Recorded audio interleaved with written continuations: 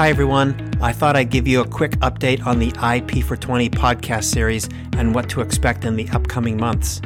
So far, we've heard from Susan Conover about her Skin AI company and from Ed Warren, the nuclear weapons officer turned entrepreneur.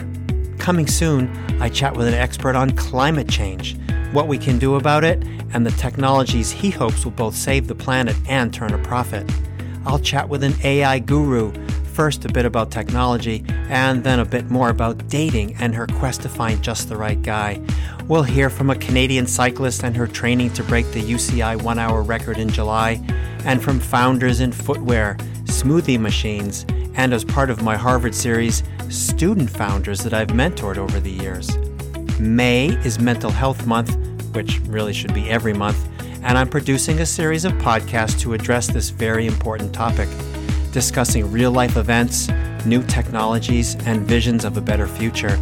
I really hope you'll join me for this one.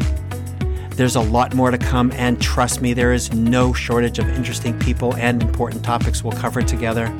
As a reminder, you can always go to IPfor20.com or find me in all the usual places like Apple Podcasts, Spotify, and Audible.